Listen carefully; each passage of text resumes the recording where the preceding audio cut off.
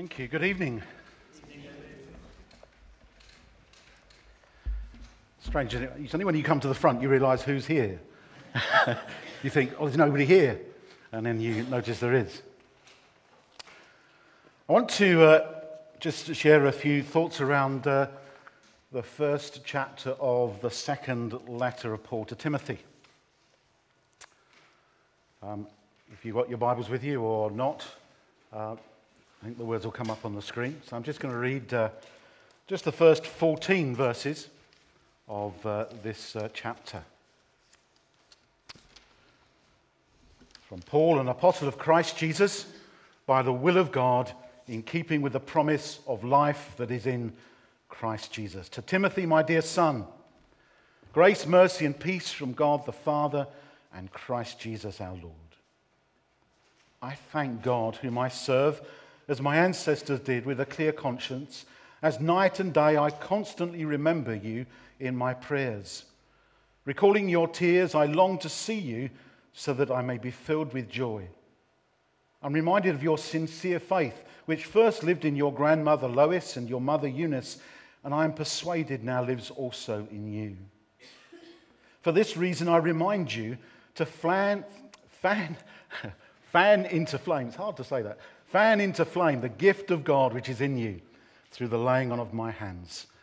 For the Spirit God gave us does not make us timid, but gives us power, love, and self-discipline. So do not be ashamed of the testimony about our Lord or of me, his prisoner. Rather, join in with me in suffering for the gospel by the power of God.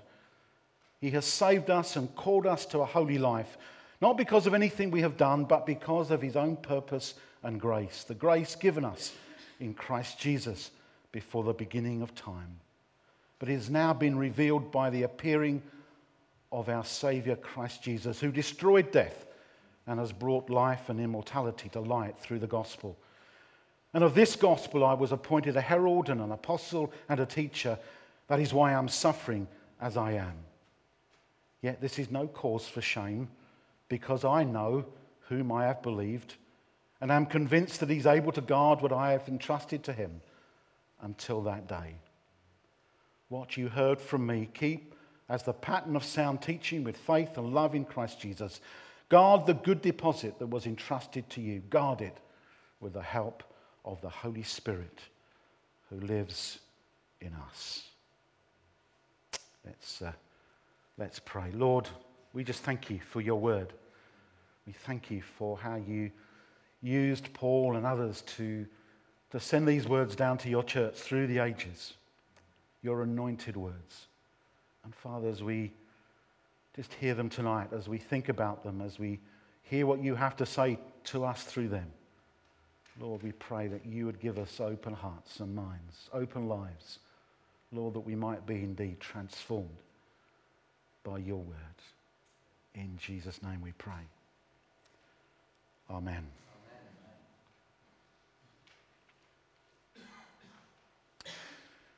I've had a bit of a strange week this week.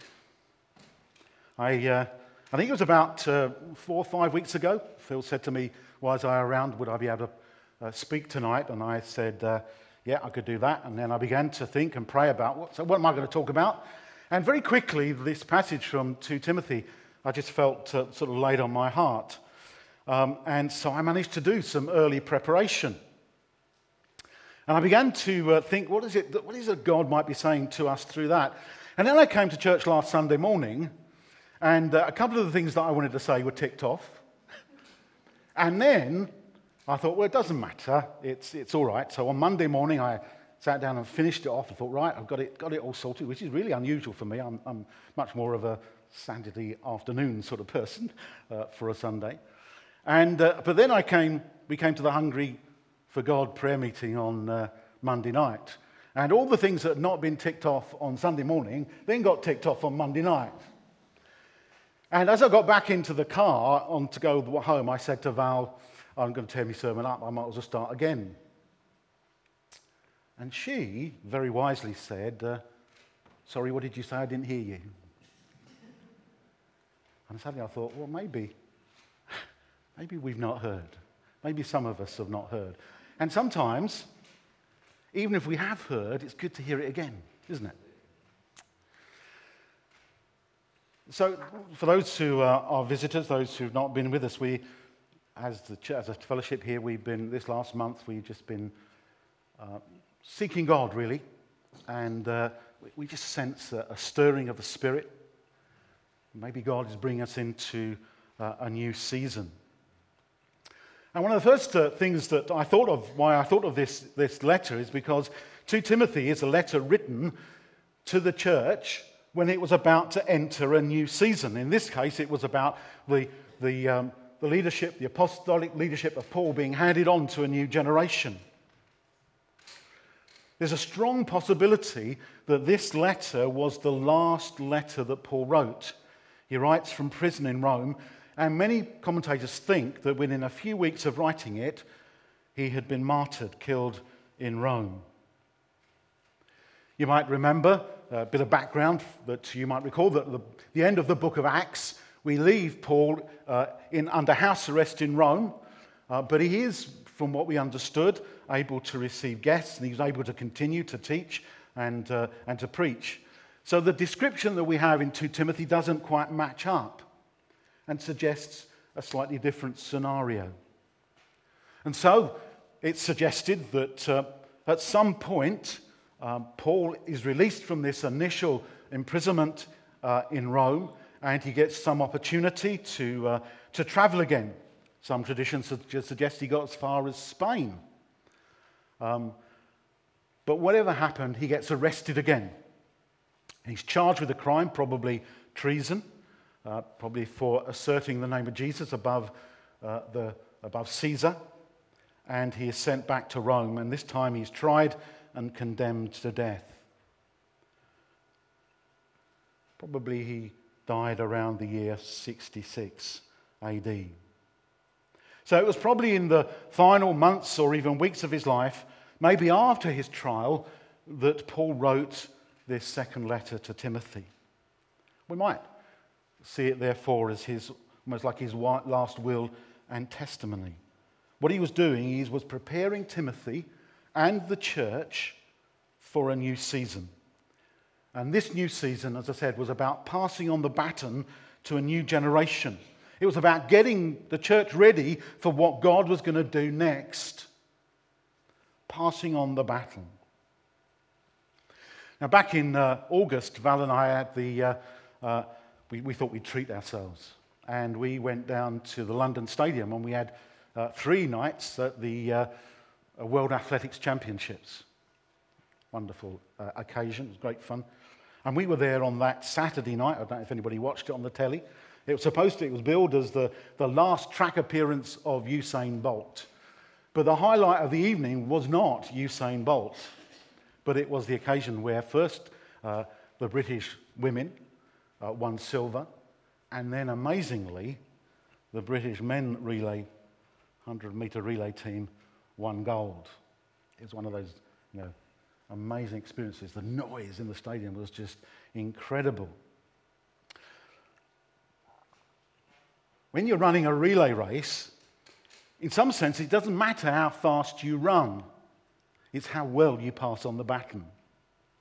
You may be the best 100-metre runners in the world, but unless you can pass that baton on, it's useless. The British team have not always been good at passing their baton on. We often call it we're going to have a go at the drop the baton race. But on this occasion, they got it round, and it was all more exciting.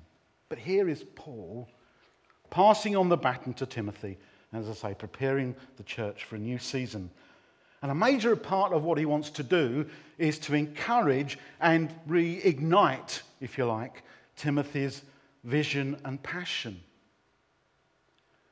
If the church was going to go into this new time, this new season, then his people need to have vision and passion. I read a book recently. I apologise if a lot of my illustrations are sports-based, but there we go. It probably shows you something from where I come. I read a book recently about a football manager, and he reminisced about his childhood years playing for his school football team, And he recalls how in his first year, their coach, their teacher, called the entire team together and he asked them, who wants to play in the Premier League when you grow up? And every single hand went up. And it seemed that every child there dreamed of playing in an FA Cup final at Wembley and scoring the winning goal. And he thought, that's great, you know. So when he became a teacher himself, when he became coach to the school football team, he thought, I'll try that. And so he called all these kids together. And a week before the opening day of the season, he said to them, who here wants to grow up and play in the Premier League? And he said, not a single child raised their hand. Not one child had the vision to believe that they could become a Premier League footballer. He says his team didn't do very well that year. Not surprising. What a contrast between people who have vision and people who lack it. Vision is something that pushes us on. Someone once described vision as hope with a blueprint. Vision is what an inventor thinks of when he thinks outside the box to create something new. Vision is what a mother has when she looks at her newborn baby and imagines all that that child could become as they grow up. Vision has the way of ignoring those things that pull us back and chase the dream, regardless of how many people say it can't be done. In our Christian journey, we go through times when our vision burns brightly, but other times when it fades. When the flame of our vision begins to dim, its passions begin to ease, and its heat begins to cool. And it seems that something like that had been happening to Timothy. Paul had sent Timothy to salvage the situation, in a difficult situation in the church in Ephesus. Yet when Timothy got there, he found himself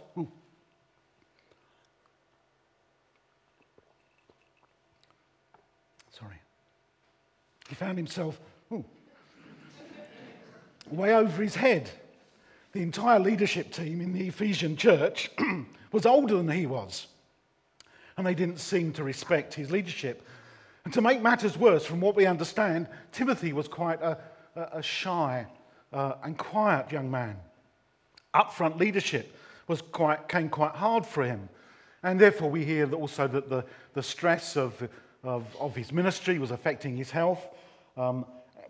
He complains of stomach ailments. Timothy's vision and passion had begun to dissipate in all that was happening, and the excitement and the enthusiasm that he'd once felt when he joined Paul's ministry team some years earlier was ebbing away. Somewhere between his bad health, his discouragement, the church, and probably his concern for what was happening to Paul, Timothy's vision had slipped. And Timothy Paul knew, God knew, that Timothy needed that passion, that vision renewed if the church was to move into this new season. He and the church needed to be encouraged and equipped for all that God had for them. So what does Paul say to Timothy, to the church? What does he say to us? Firstly, Timothy is encouraged to remember his heritage and the foundations of his faith. He is encouraged to remember how he got to where he was. I thank God whom I serve, as my forefathers did, with a clear conscience. As night and day I constantly remember you in my prayers. Recalling your tears, I long to see you so that I may be filled with joy. I've been reminded of your sincere faith, which first lived in your grandmother Lois and your mother Eunice, and I am persuaded now lives in you also. Paul's first appeal to Timothy is to remember his wonderful spiritual heritage and the foundations that go back at least 2 generations to his grandmother. This faith that was passed on to Timothy, probably as a child. In reminding of it, Paul means to build some steel into Timothy's soul. Son, you've got a great heritage.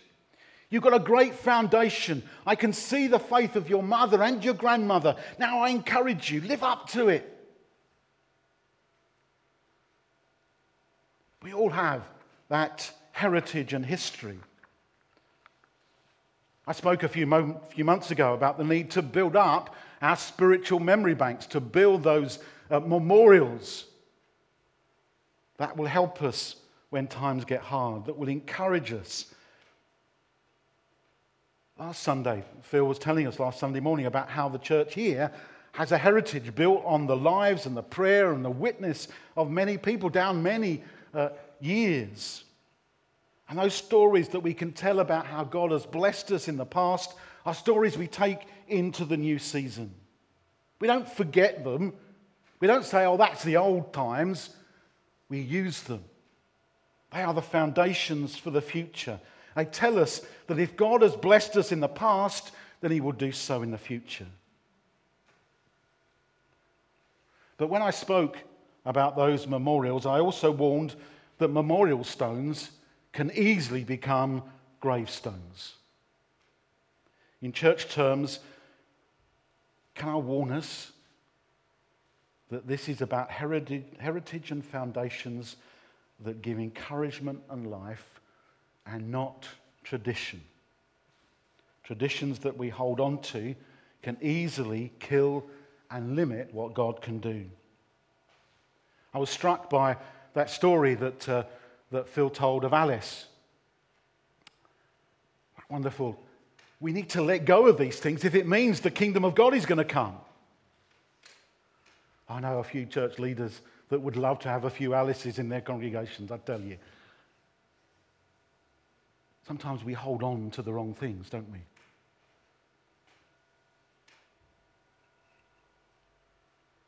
We need to let go of what's not important, but hold on as we move into this new season. We might be challenged, therefore, to let go, some of us, to let go of some things that are precious,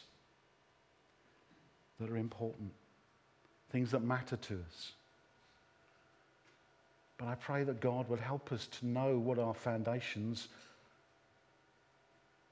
that bring encouragement and life, and what are traditions that hold us back.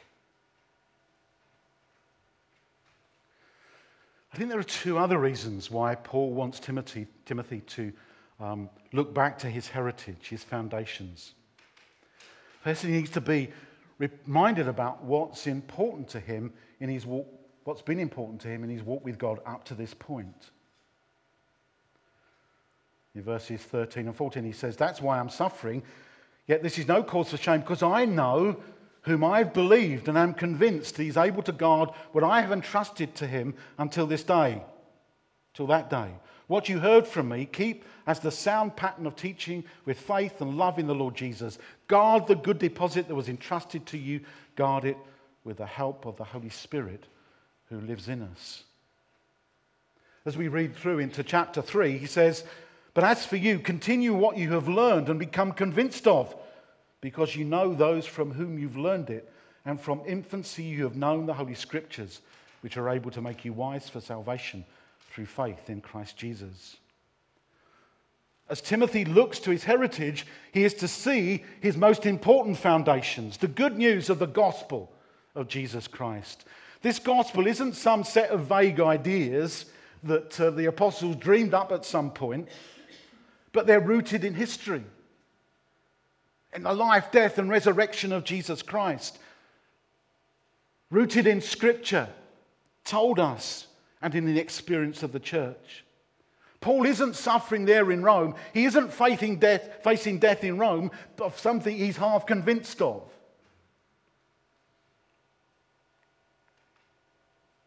I know whom I have believed. We used to sing that song, didn't we? I know whom I believed, and I am persuaded that he is able to keep that which I have committed unto him, unto that day. Paul knows, and he says, Timothy, guard that deposit that you learned, that's become real in your life. Hold fast to what you know to be true. Why is that so important? Because a new season, as Timothy has discovered, brings new challenges and renewed opposition. When a church is on the move, the enemy does not stand around idle. I promise you. But will seek to disrupt, destroy, and undermine. If we are to walk in what God has for us, we have to look to Jesus. We have to hold fast to the faith, and we need to know our Bibles like we've never done so before. That's where our grounding is. That's where our foundation is.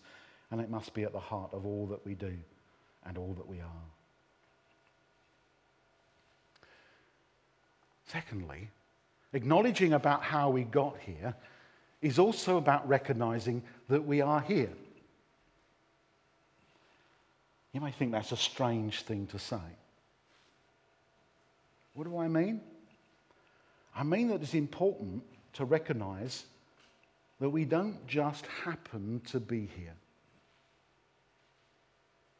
Whenever I look around the church, and I don't just mean this one, I mean all churches, it's always struck me what an odd group of people.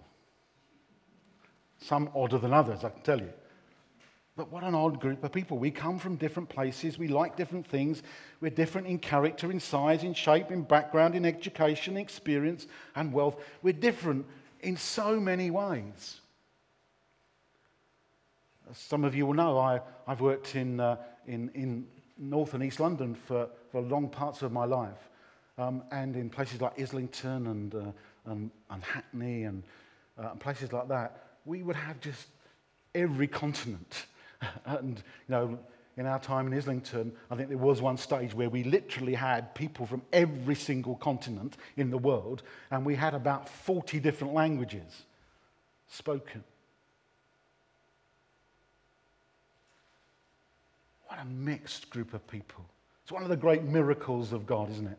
That he gathers such an amazing, varied group of people and pulls them together. And why are we here together? Because we love Jesus. And God pulls us together.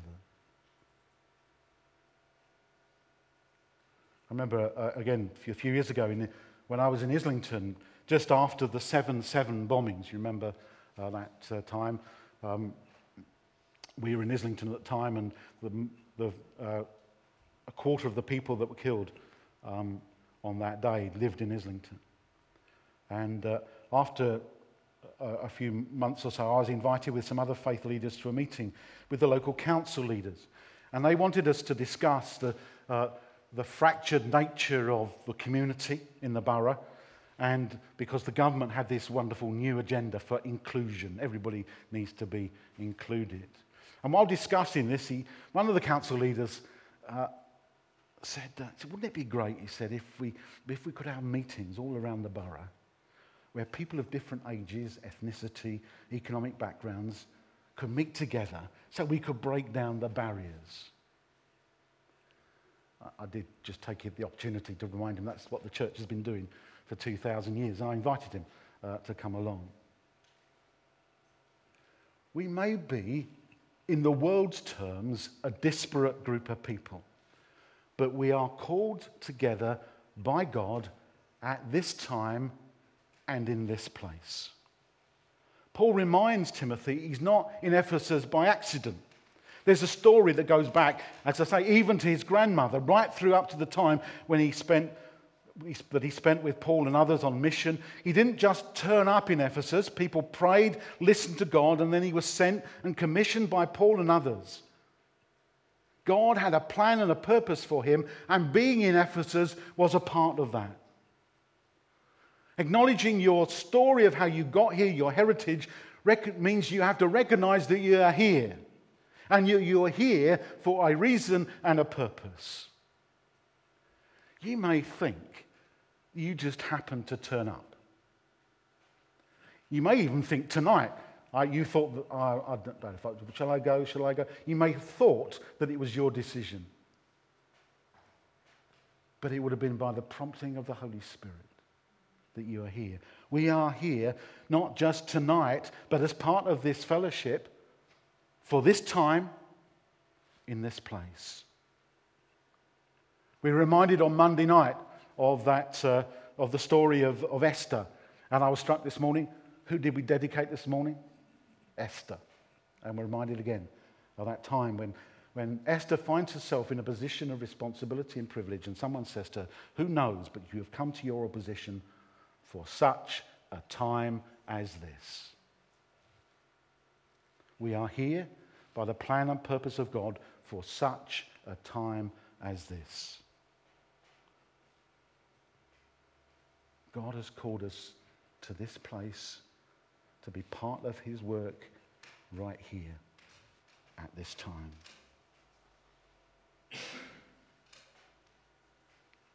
We all have a part to play. God has put us here for a reason.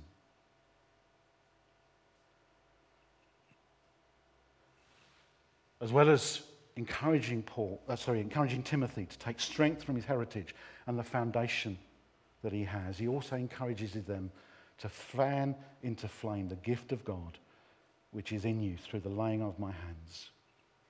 The amazing gift of God's Holy Spirit. Fan into flame that gift that God has given you.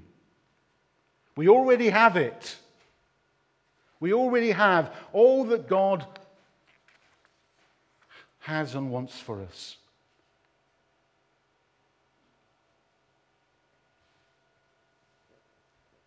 God has lavished his gifts upon us. He has given us all that we need. And he says, just fan into flame the gifts. I love that, and I think Phil used the word in the prayer at the beginning of the service.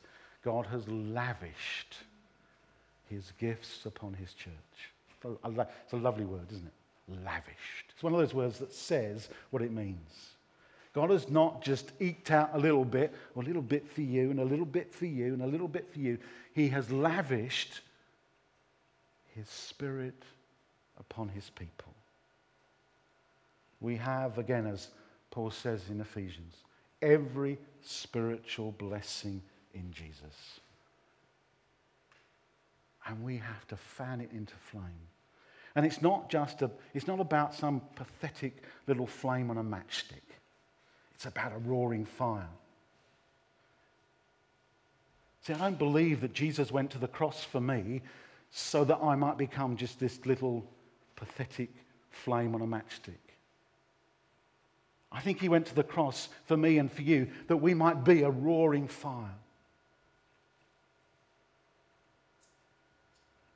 And he says to Timothy, you've already got it all. Just fan into flame the gift that you have. This is the only time in his letters that Paul uses the analogy of fire to talk about the Holy Spirit. It's elsewhere in Scripture, but in Paul, this is the only time that he uses it. And it doesn't necessarily imply that Timothy has allowed the fire to die down, because we can all easily do that. Like Timothy, if we are to know all that God has for us, we should fan the flames and release those gifts that God has given us. It's about re-energizing old gifts and stepping out into new ones. It's about releasing all of us. Remember, we're all here. It's not about a few. Releasing all of us into the ministries and giftings that God has poured out on his church. Lastly, it's always a bit of a... Paul tells Timothy that this Holy Spirit of God, this flame, this fire that is within him, is not a spirit of timidity and fear, but one of power, love, and self-discipline. Now, there's a whole sermon in that verse alone. But for now, I'll just say it's Paul encouraging Timothy to step in, not with timidity, but with boldness, to be bold and strong in his witness. I have never been more convinced that this is a time for the church to be bold. to be honest, it's too late to be anything else. When I look around our nation and our communities, it's too late to be anything else. And I wonder and I worry, what are we leaving for the next generation?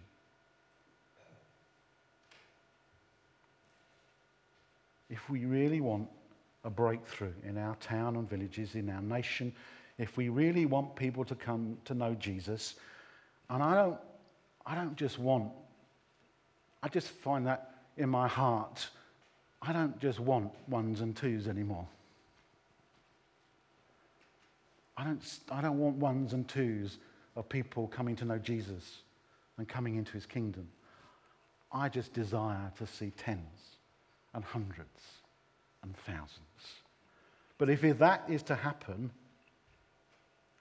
it's because we step out boldly.